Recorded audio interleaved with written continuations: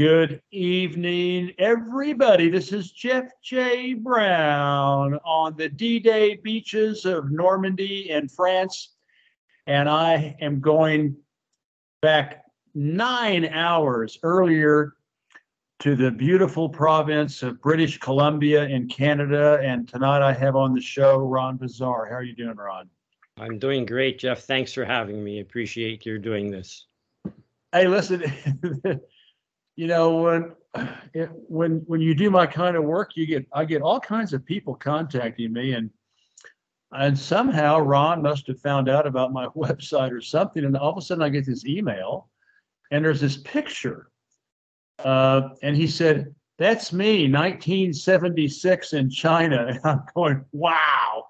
There are so few foreigners that got to go to China back then, and in fact, I only know one other Westerner who was in China in 1976, and that was and that's Godfrey or Roberts.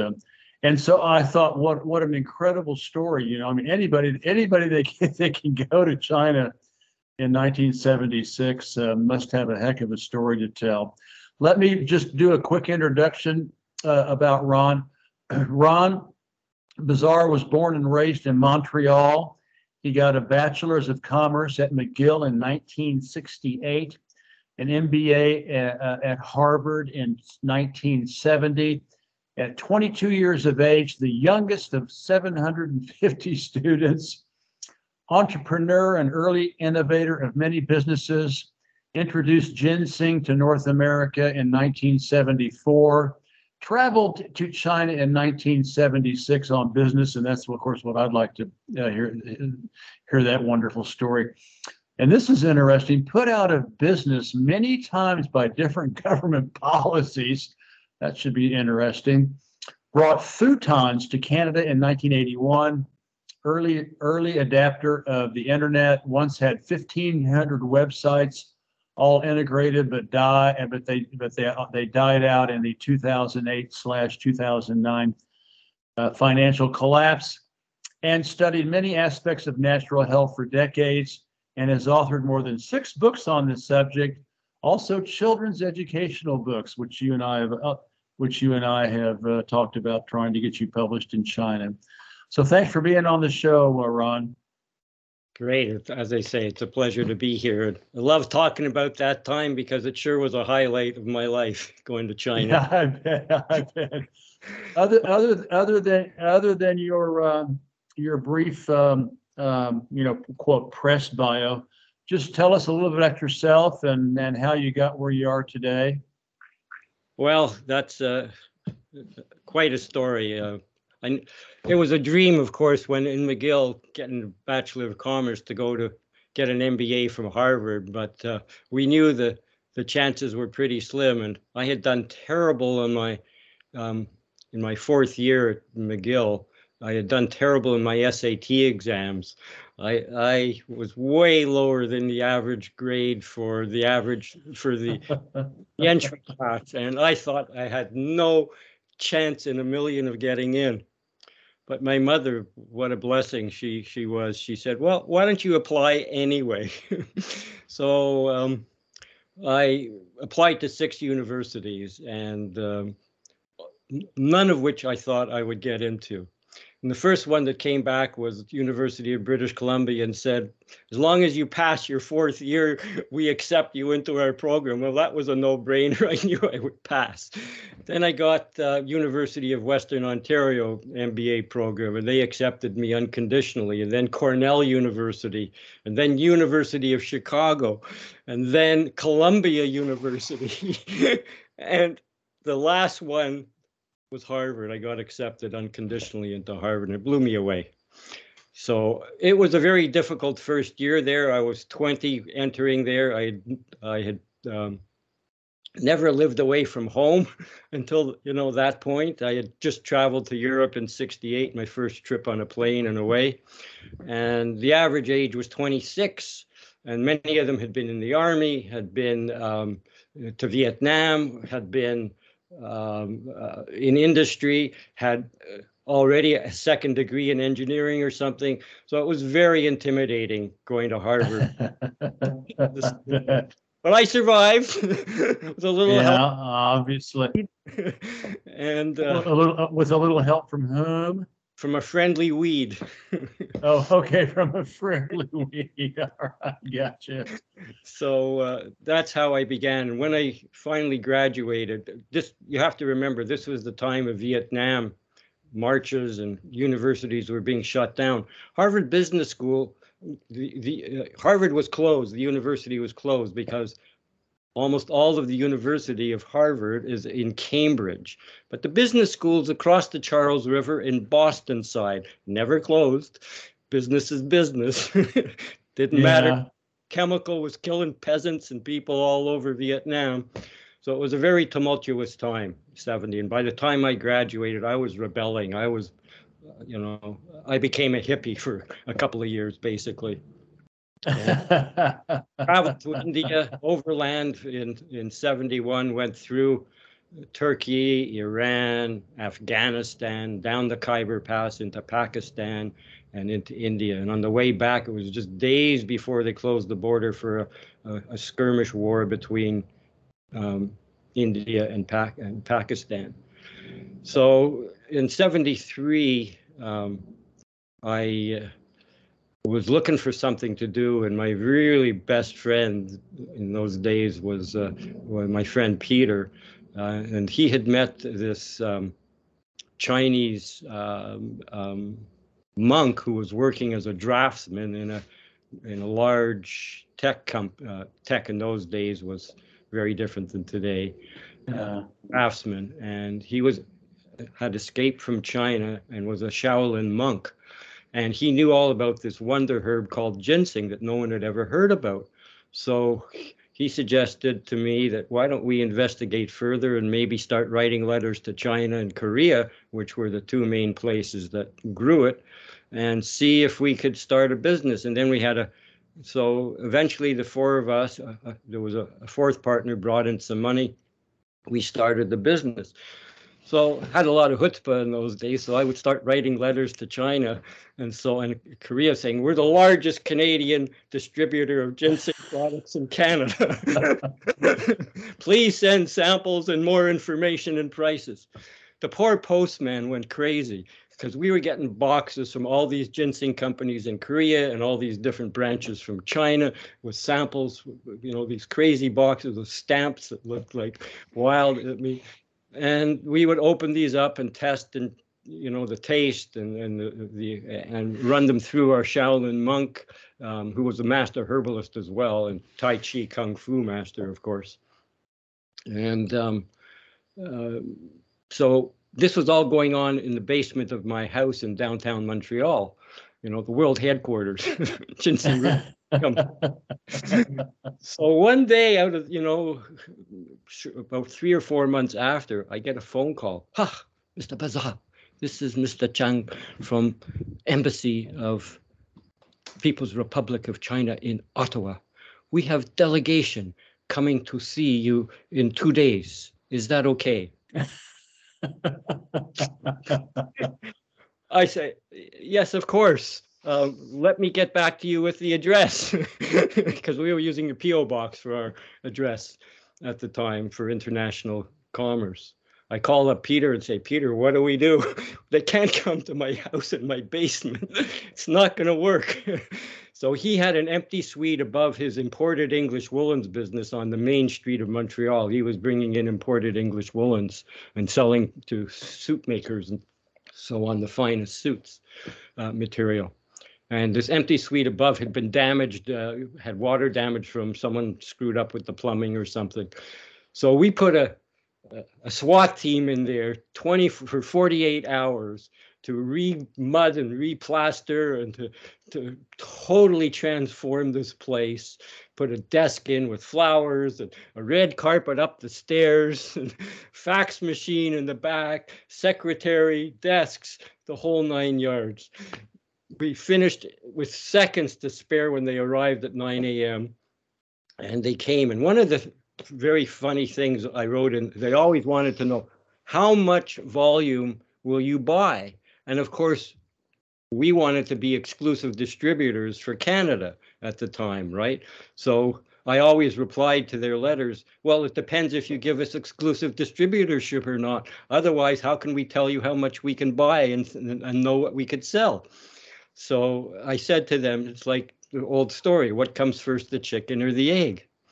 So they come and they present gifts to us, very subtle gifts. Guess what they brought?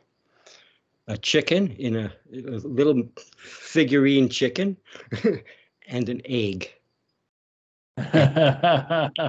Together was the message. So we began our conversation, and in that meeting we had a pretty senior government official from the federal government, and also someone from high up in CIBC, which was our bank, just, give a lot of show and tell. So anyway, and we're dressed impeccably in our imported English wool and tailor-made suits. This is how we began with China. And shortly thereafter, within a year, we became exclusive distributors for China. And of course, we wanted to go after the big egg, which was the United States. That was the real market, because the U.S. was a couple of years always, especially California, ahead of Canada in the adoption of new natural products and so on. So we would write letters, and the same thing went through there.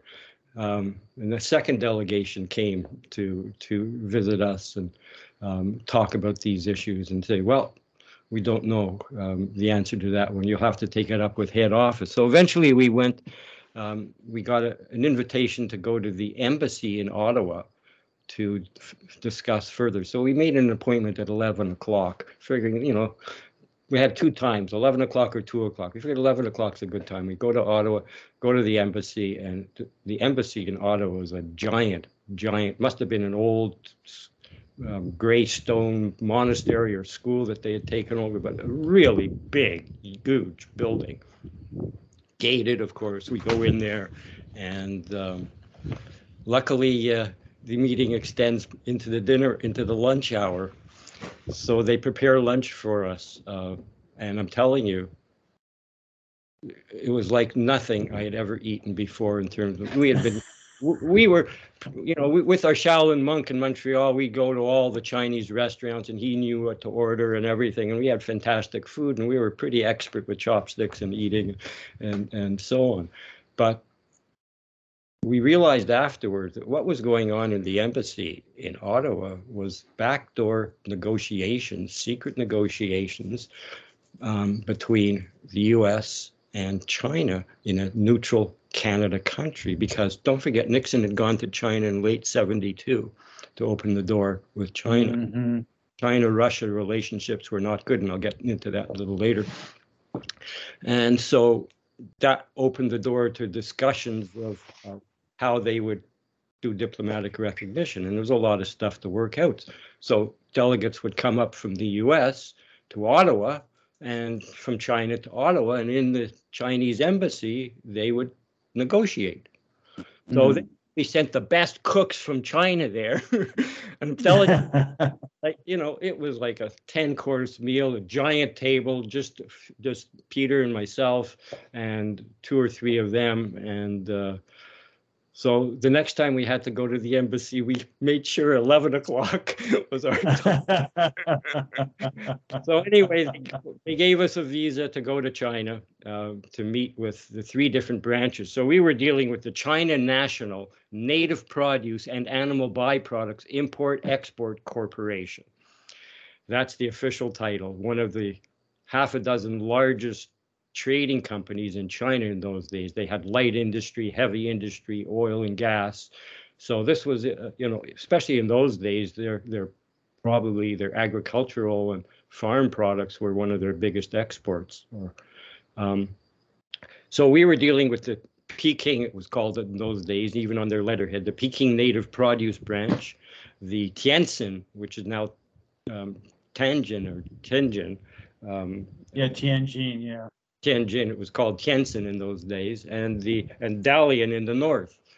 So Dalian in the north is in Manchuria and had some of the best ginseng roots in the world, because ginseng was revered by the emperor as the root of life, the most sacred root. And the older the root that they could find, the more valued it would be.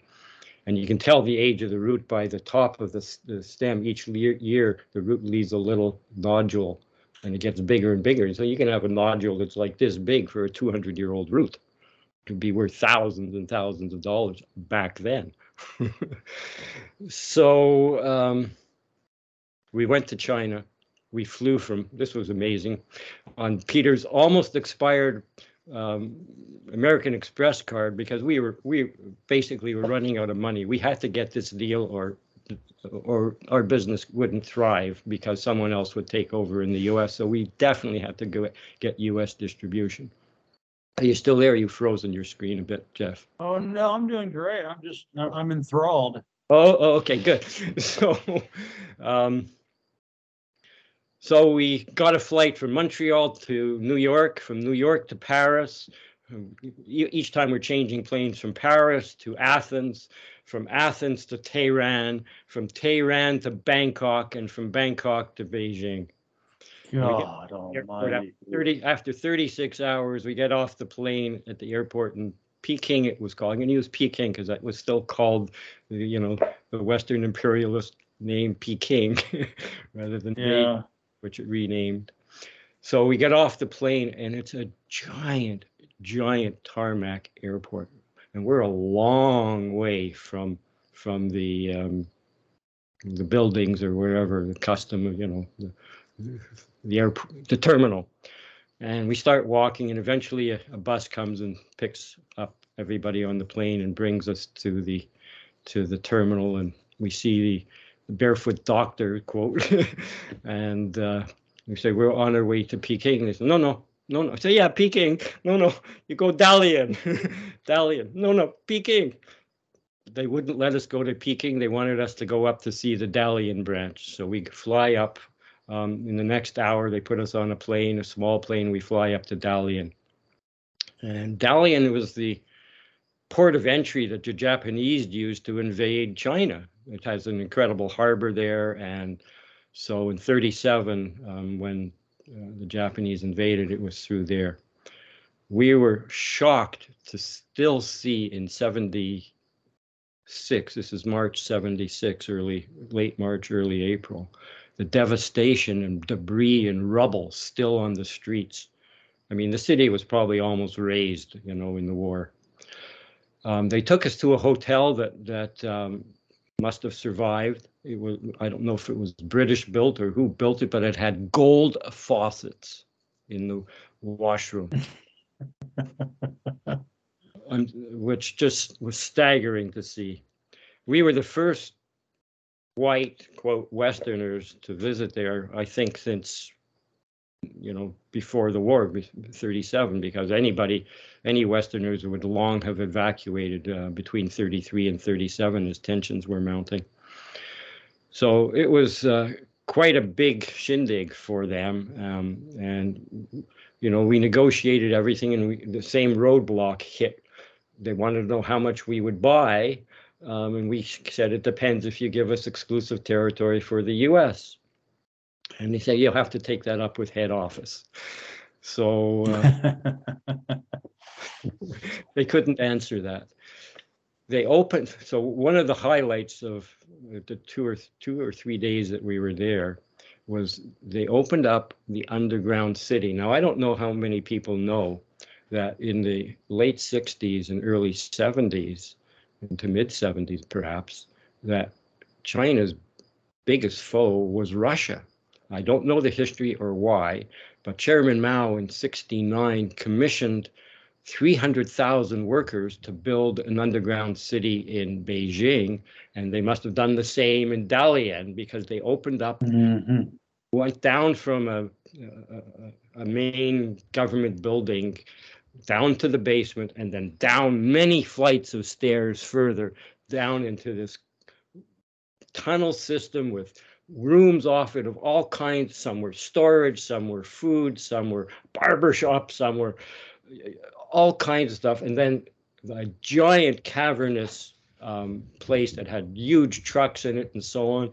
And here they had a ceremony for us where they took out all the diplomats from the city were there, and toasting and China-Canada friendship and so on and so forth. So it was a big affair. Then we fly to Beijing, and we meet the Tianjin branch and go through the same shindig with them. U.S. We need U.S. exclusive territory. That was our bottom line. Now, you got to picture all these negotiations. You're on one side of the table, they're on the other side of the table.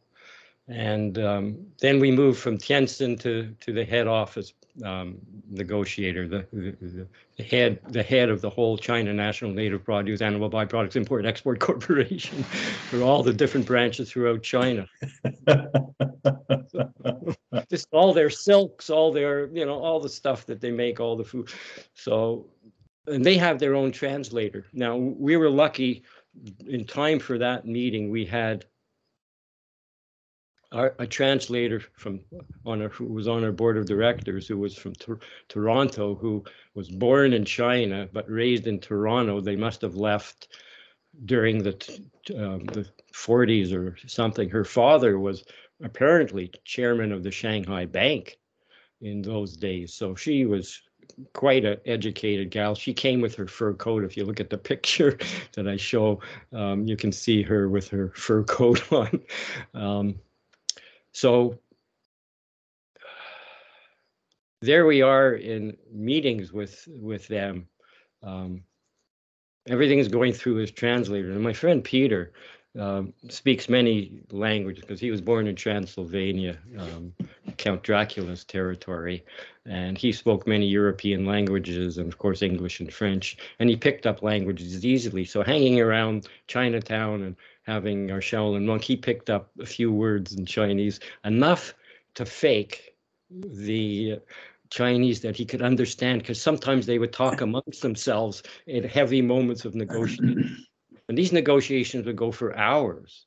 They would pick us up at the hotel, and the hotel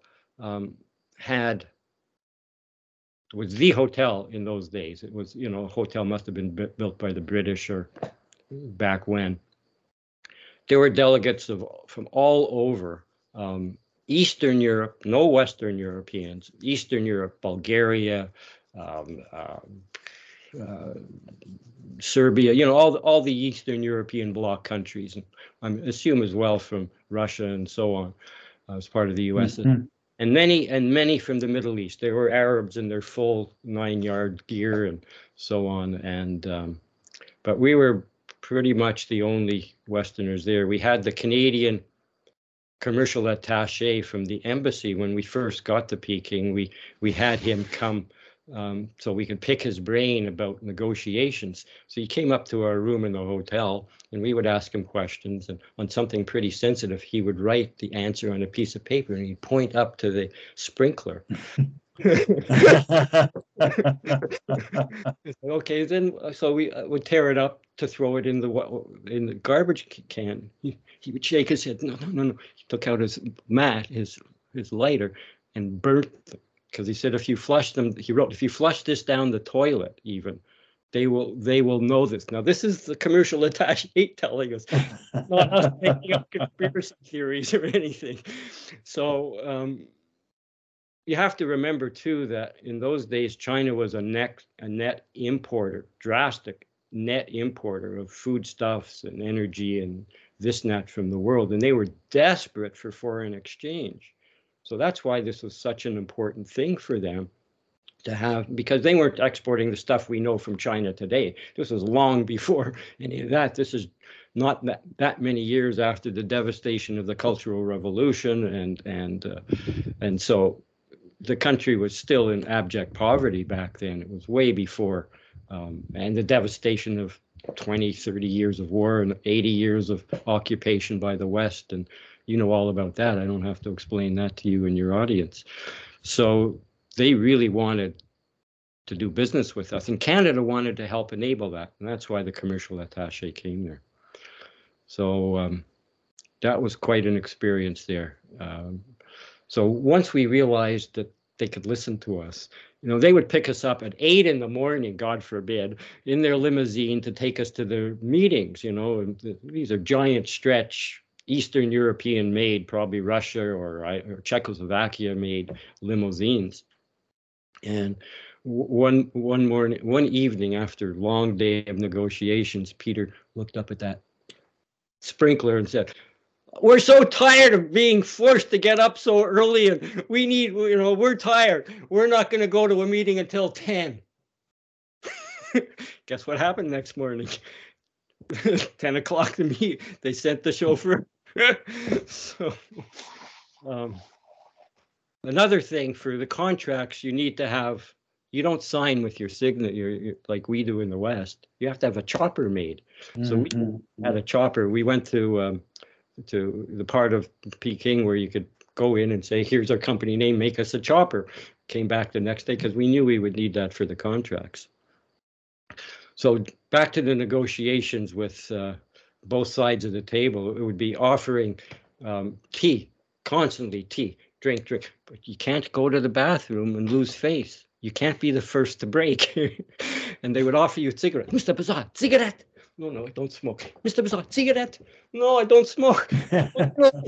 I took up smoking. Double Happiness brand cigarettes.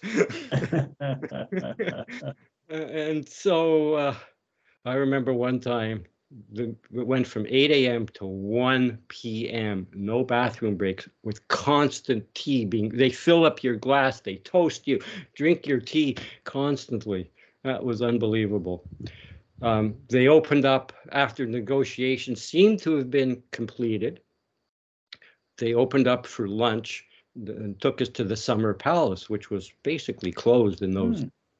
And they opened up a giant restaurant for us. There was nobody else in it. It was, huge. I mean, you don't see things that size in Canada or North America. I mean, this is a giant space. And in the middle is this huge round table with white tablecloth and a centerpiece where you can spin the food around, because that's how they do it. You serve from the center console. And each person there had 3 waiters. One was just for the Mao Tai, which makes vodka look like water in comparison. It is a strong drink, as you know. And they would constantly toast you, Canada-China friendship, your good health, and and the wine waiter or the Mao Tai waiter would constantly fill up your little shot glass for you. Purpose being to get you happy and inebriated. The meal was incredible, as you can imagine, 15 courses. One highlight was the head manager at the beginning, shortly after, grabs with chopsticks a morsel to pass to Peter on his plate, and long chopsticks, grabs perfectly, adeptly.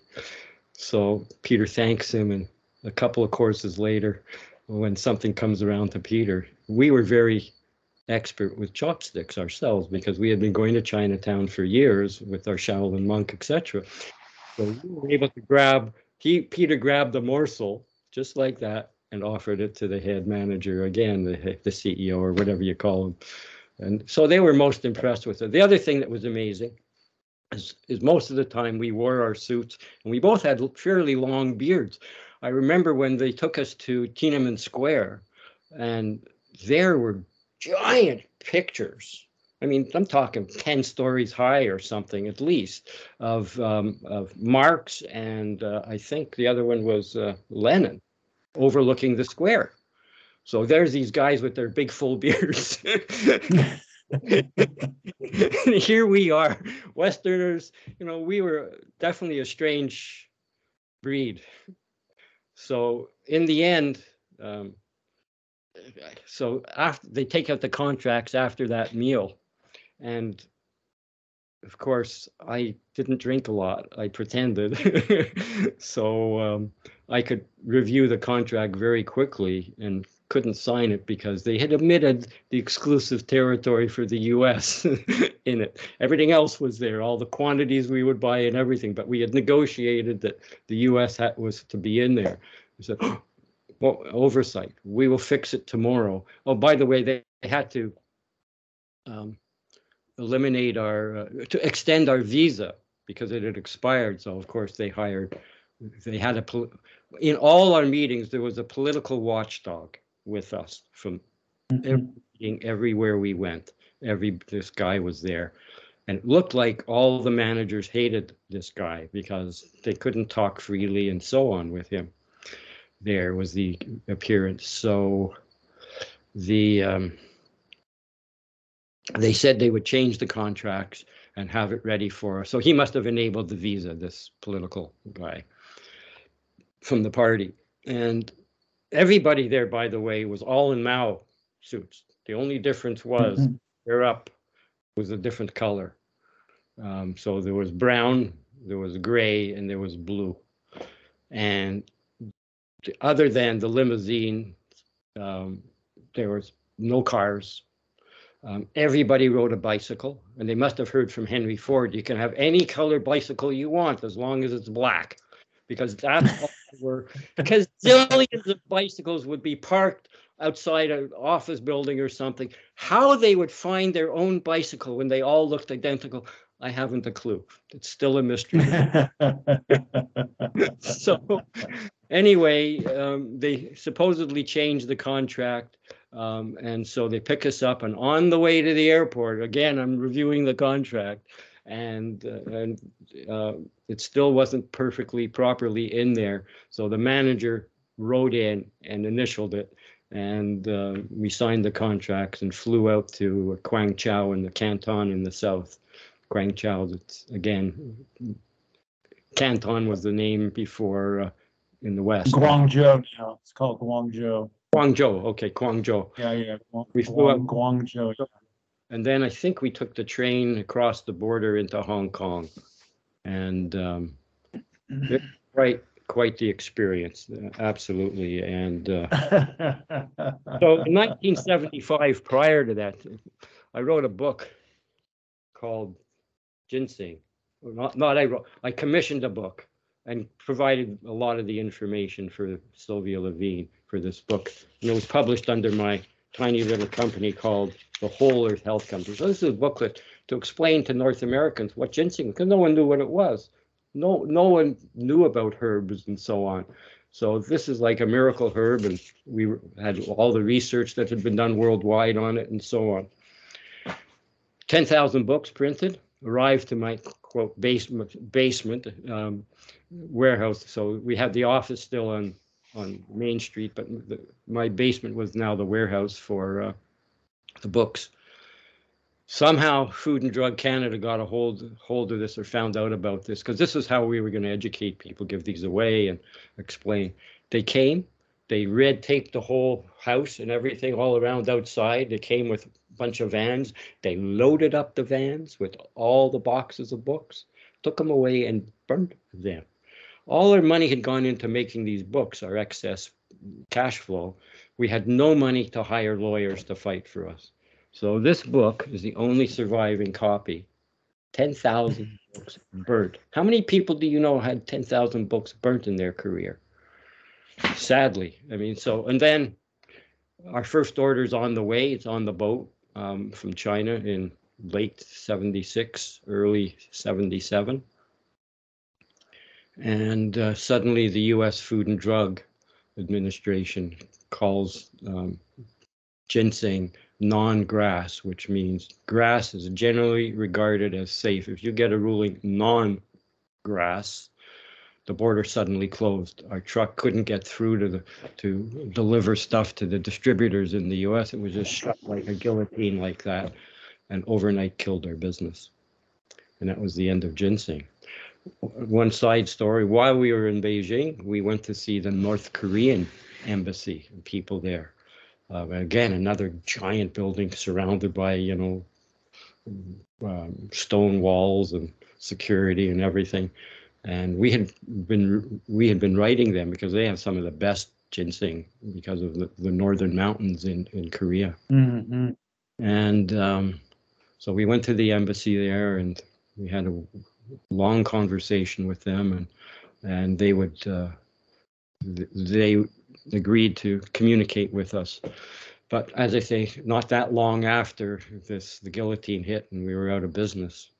And well, one of the most famous expressions that the Chinese delegates would always use when they didn't want to answer yes or no to a direct question, can we have U.S. distribution or anything? We will take it up for consideration.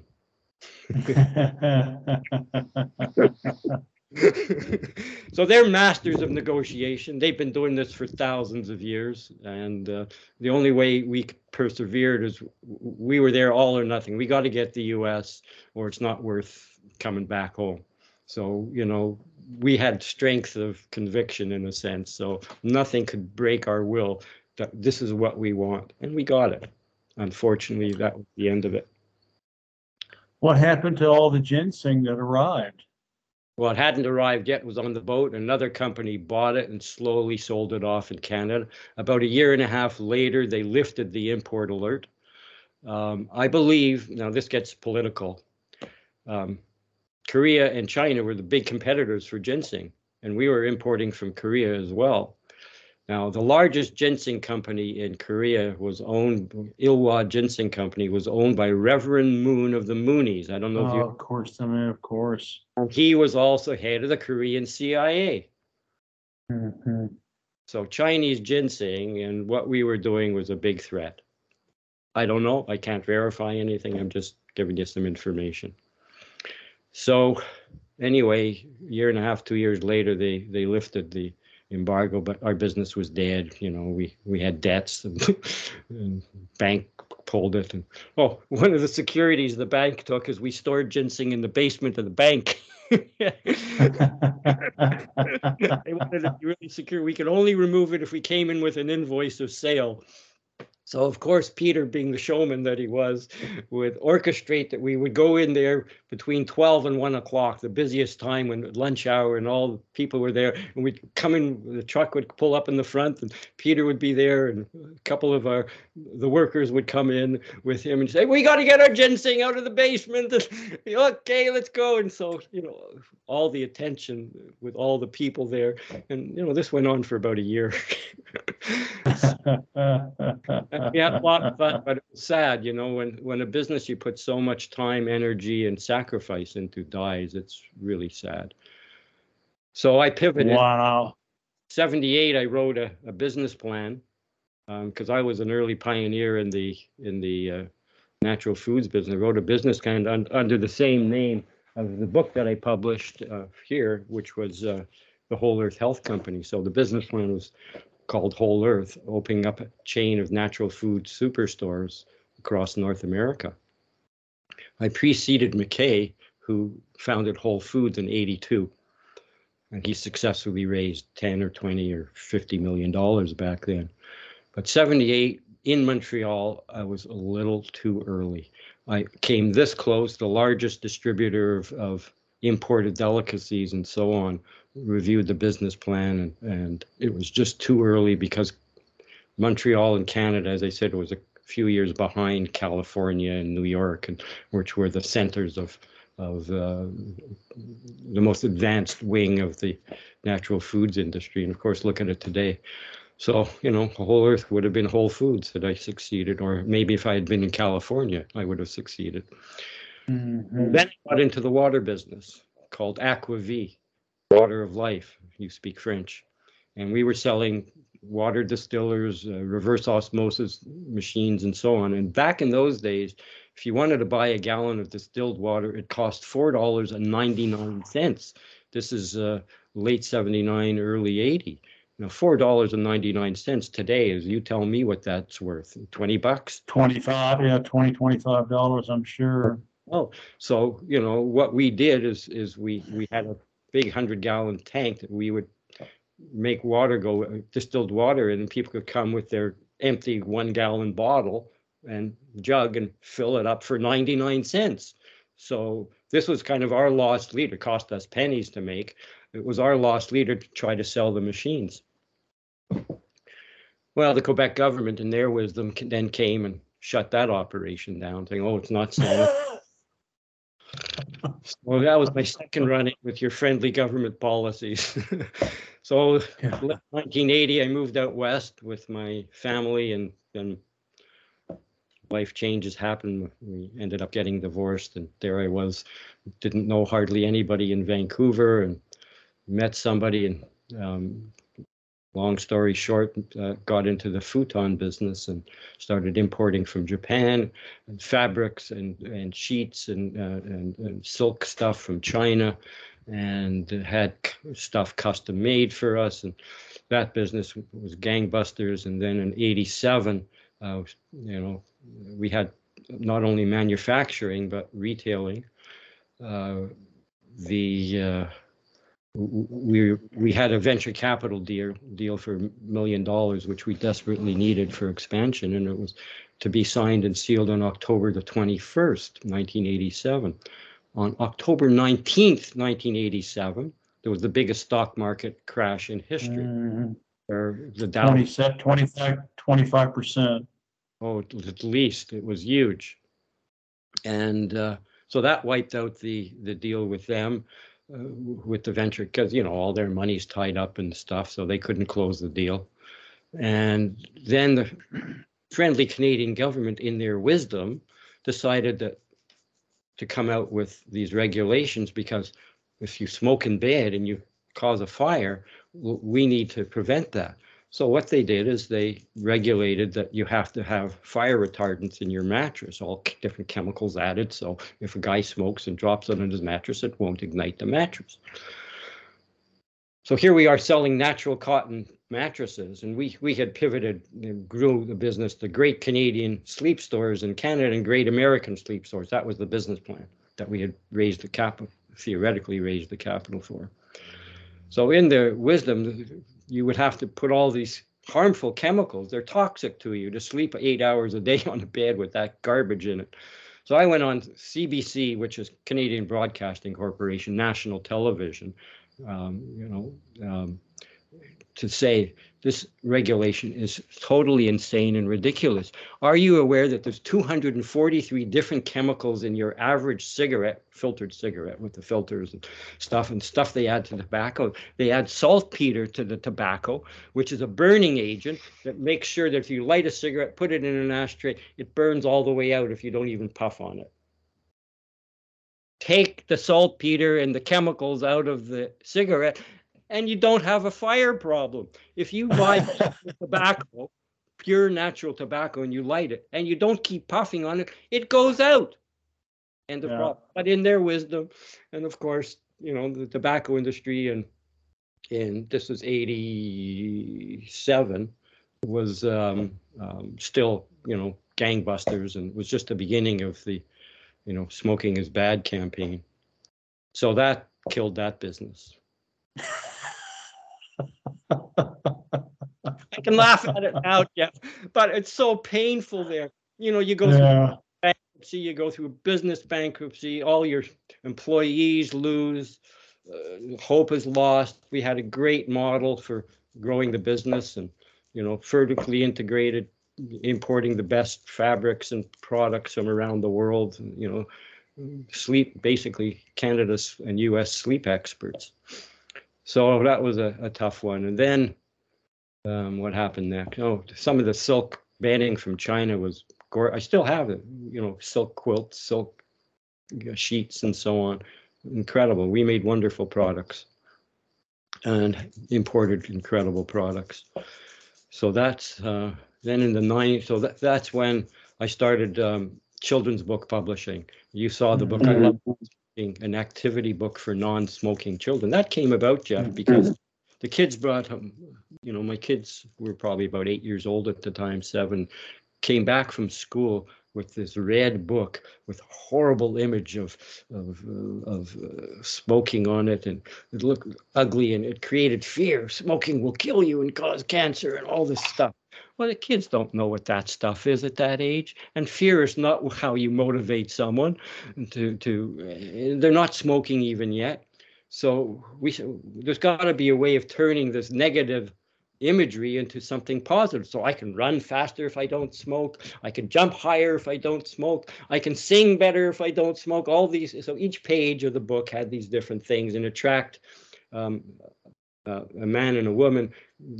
She gets pregnant, has babies, and all these different things all the way up along. So we sold those books to the Canadian Cancer Society, different societies, and non-smoking groups, and all of this stuff. And we sold a lot of books, and that's how I guess we met. I wrote you about, because I had translated the book, and we changed the imagery. So instead of whitey Western looking images, we had more Chinese figures and eyes and so on. And of course, Chinese writing, and did all of that. And unfortunately, so far, I haven't broken the barrier to finding a publisher there, because China's definitely interested in cutting back smoking, or at least they were before COVID hit. And absolutely. So anybody has any leads to that, it's a great book, and parents are aware of smoking, and it also helps stop adults from smoking when they realize this, and then they see their kids this and the harm that smoking. So it's a great way of not only enabling kids not to smoke, but it also influences older generations. You also wrote a book recently about, you said you wrote 6 books, but the one you sent me the cover of is about the pandemic. Tell us your inspiration, and what does the book show? Well, the book is a compilation of a lot of alternative fake news and information, disinformation, misinformation, labeled by mainstream media and the governments that COVID is the most deadly thing in the world, and we have to lock down, not just to soften the curve a little bit for a week or two, but forever until we come up with safe and effective injections. Well, that's the misinformation and disinformation, and unfortunately, it was created through a highly orchestrated fear campaign that had been practiced way prior to this. If you dig deep into this, back in 2019, they wrote about what they would do and how they would do it. It's published out there. You can see this. And so lo and behold, it happened. They used the imagery, whether it was fake or real, of people dying on the streets in China. And the most powerful one for me was the rush to build these incredible hospitals overnight with, in Wuhan, with 100 cranes working to build these emergency hospitals because they would be needed, because it would be so disastrous, this COVID thing. And then you see the images coming out of New York and Italy, and it turns out that one of the images that they were using to show this, or videos, was fake. It was from something years before that they were using to justify the fear campaign there.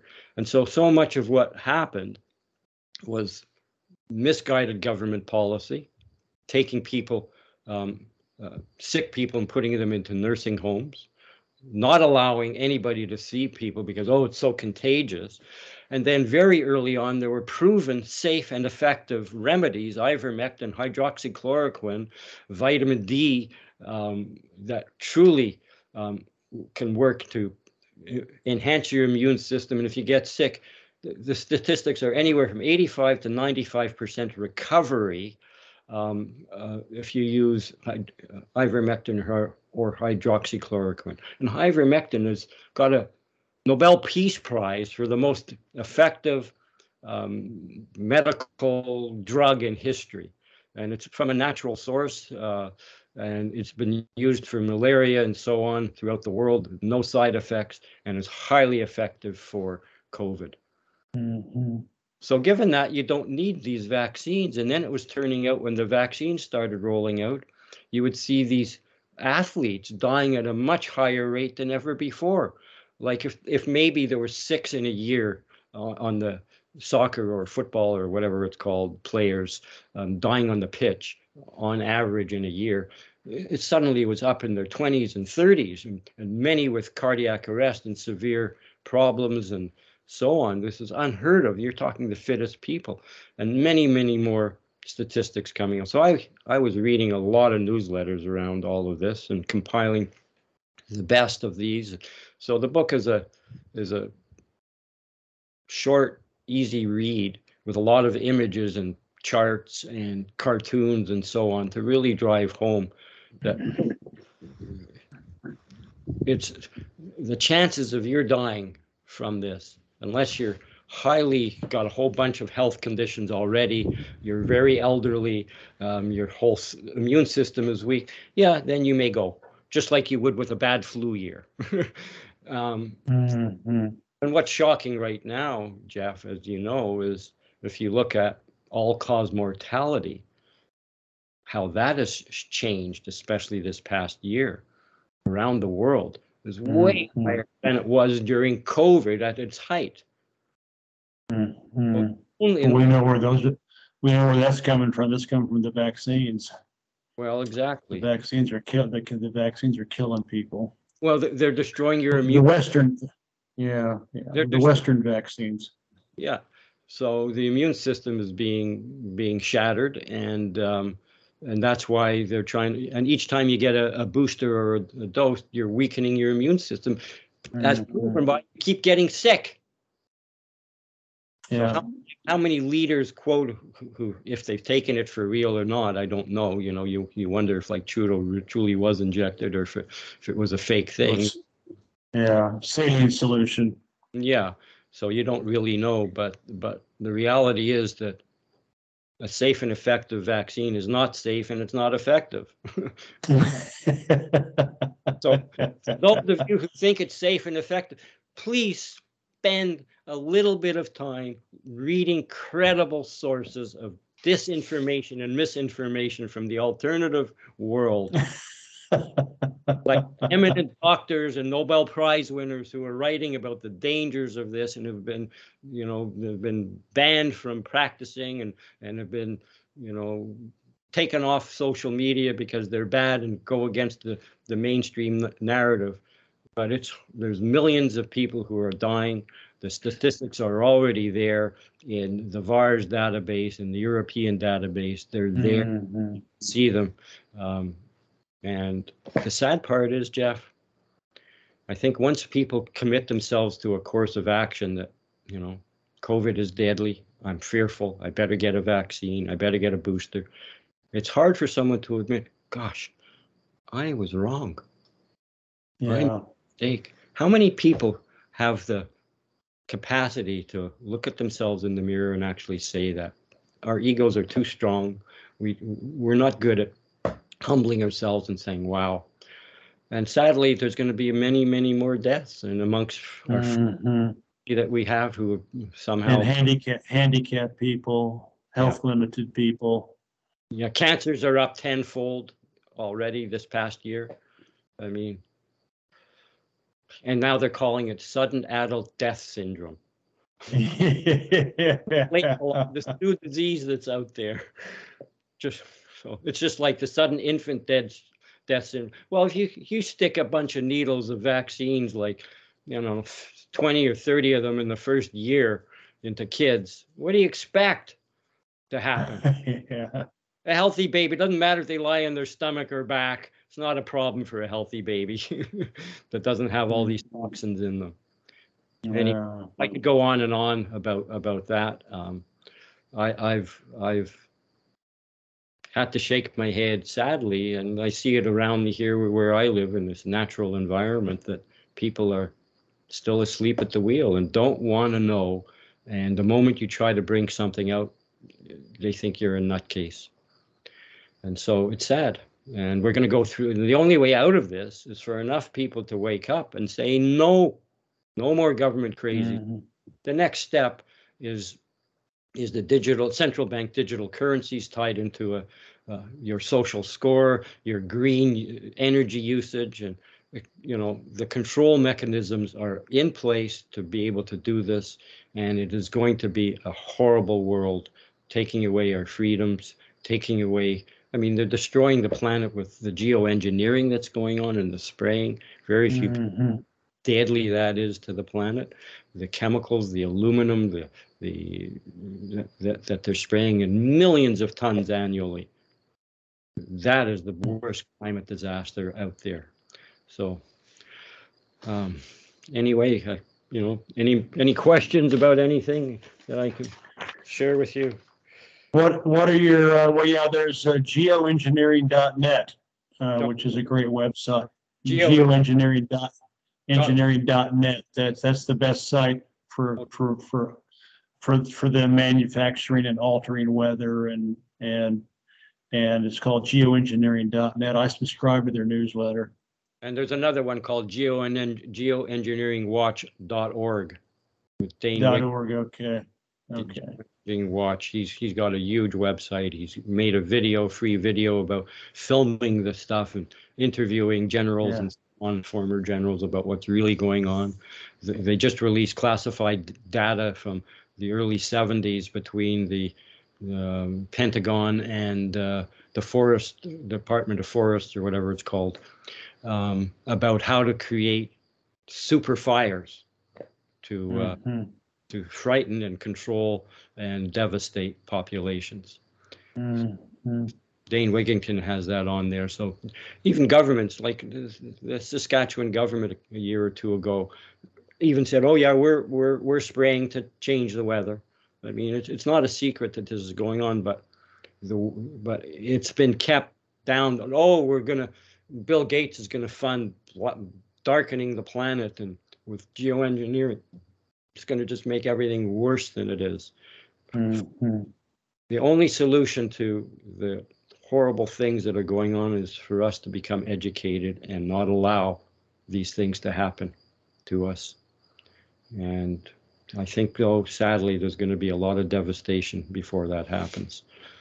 And the world geopolitically is changing. What's just happened in Russia and Ukraine, it's insane what's going on there. There's a huge history about what's going on in there was a horrible thing that happened with the starvation of the Ukrainians that created a whole in the early 30s that Stalin did. So there's a natural hatred of Ukrainian and Russians, and then the Ukrainians sided with when there was a Nazi brigade in Ukraine, and before Hitler came in, 120,000 Jews were executed by the Ukrainian Nazis, and to welcome the German Nazis into the country. And Eastern Ukraine is Russian. Always been Russian speaking, Russian language, Russian church. The language is, Zelensky has canceled the language, not allowed using it, not allowed political parties, not allowed the Russian Orthodox Church there. So it's understandable when you suppress a people like that for so long that they're going to fight back, and Russia's basically to protect them. And saying Russia's innocent of stuff, but negotiations should have happened. NATO reneged on their agreement from way back when that they would not expand eastward, would not allow nuclear weapons eastward. And they've broken all of those promises and pushed Russia into a corner. And the only way Russia has survived, and it's in their DNA, in my opinion, Napoleon was defeated by the long supply gap across Ukraine to Moscow and Leningrad. And that long supply chain broke down and caused Napoleon to defeat. And the same thing happened with Hitler. So they know they need a barrier and a neutral Ukraine. And Zelensky is intransient about it, and the Western powers are intransient about it. And the new Prime Minister of Britain is a hawk about, we want everything back, including Crimea, which was also Russian, was just given to Ukraine by Khrushchev for administrative reasons. And so anyway, you're more an expert on that than I am with the details. But It's just the One insanity last, speakers up there. Why don't you force everybody to a table and have some rationality about you? And we need, in my opinion, more decentralization of the world, not more centralization. I would like my island here to be its own country. Thank you very much. I'd like Vancouver Island to be its own country. Thank you very much. We don't need these giant countries that are supported by a bureaucracy that's intransigent and embedded, and and does crazy things like put me out of business constantly. And I didn't tell you about the last one in '87, in 2008, 2009, that killed I had a business called World by Direct, which was to enable both consumers and businesses to buy direct from the source without going through all the middlemen and channels of distribution, because the internet enables direct contact. So we had 15 websites, one for each industry and so on. And again, the government, well, this was an indirect action by the government, but they sent the IRS, Canada's IRS, Canada Revenue Agency, came up to see me here where I live, and I was funding the business through credit cards, about $150,000 worth of credit cards. I was a master of getting credit cards. You ought to play their game. So I was funding the business through that, because we were on the verge of getting venture capital, and they sent a tax. Two people all the way up from Victoria, almost 150 miles, and 2 ferry boat rides to come up to this vacation paradise to inspect my books and run me through the ringer and provide all the information. In the end, they said, well, you can't be living so inexpensively, because my personal income was very low, and I ran all my expenses through there that I could. And they said, all my money is going into the business.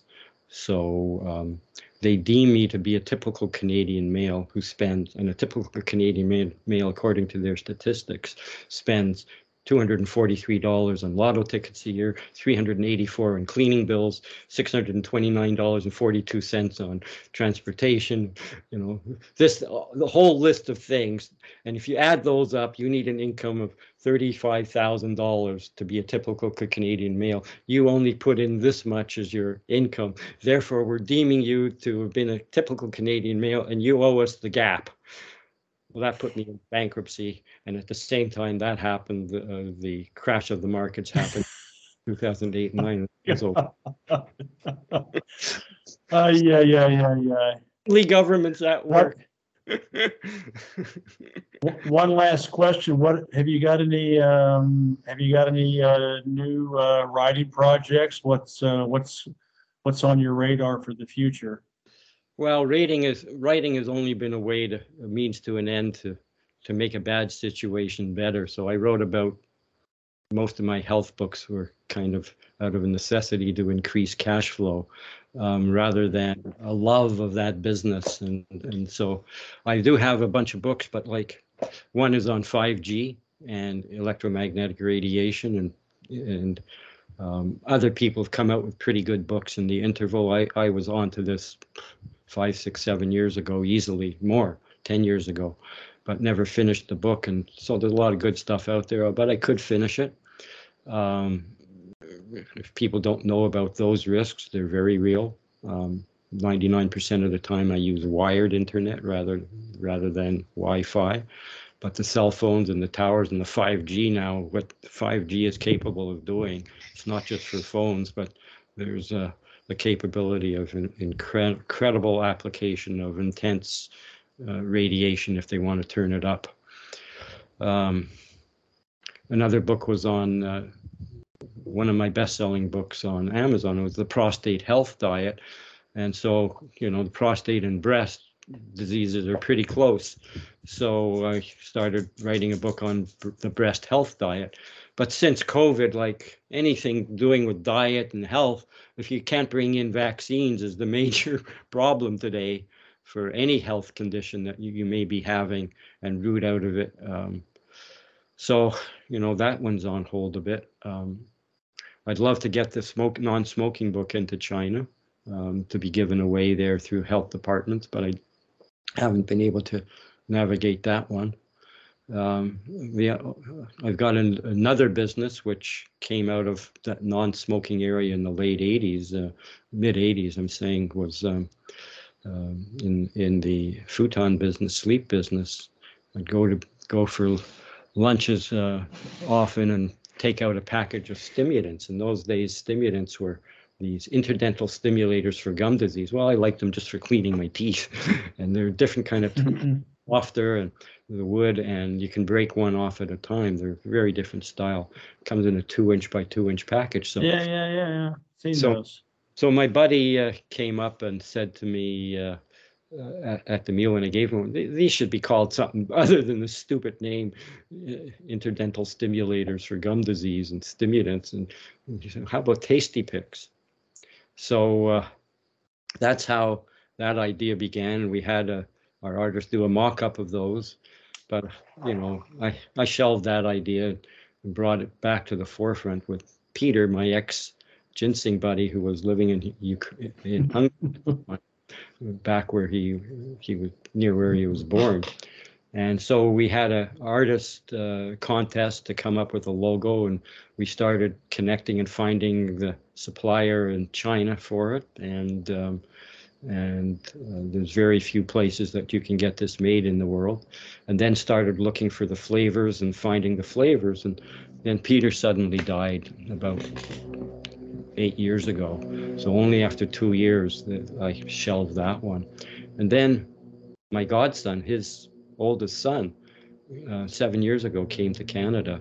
And so about 4 years ago, I started Tasty Picks up with him because he loved the product as a young teen when his father showed him what he was doing.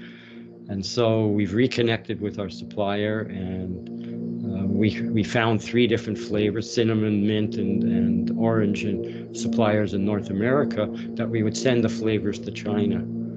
And we were finally ready to do it, and then COVID, guillotine came down. The supplier here in China said, there's no way we will be able to import flavors from Canada or the United States into China now. You have to find a Chinese supplier. So that took writing letters and getting samples and sending them to our food science laboratory, and reconfiguring and mixing. It's not a simple thing. It sounds simple, but it isn't. It's a very complex, simple business. And eventually I found the very high quality suppliers in China, and we're finalizing over the past year all the details of the packaging, which is complex because we want a paper that doesn't tear so easily on use, because there's 40 of these toothpicks in a package, and so you use them on and off. And so there's the consumer brand as Tasty Picks, and then there's the media division, which is where you can customize and have it like back in the 70s and 60s and 80s. Everybody gave away match packs customized with their hotel. I remember flying on Air Canada, smoke on Air Canada. They'd give out Air Canada customized matches. Every restaurant, pub, bar, motel, hotel, everybody had customized matches with their name and a phone number on it. So now with a QR code on it, on the inside or wherever you want in the package, you can have it customized with your name and logo, and the QR code can then scan and go to your website, or a special deal if you're at a restaurant and they give this out to you at the end of a meal.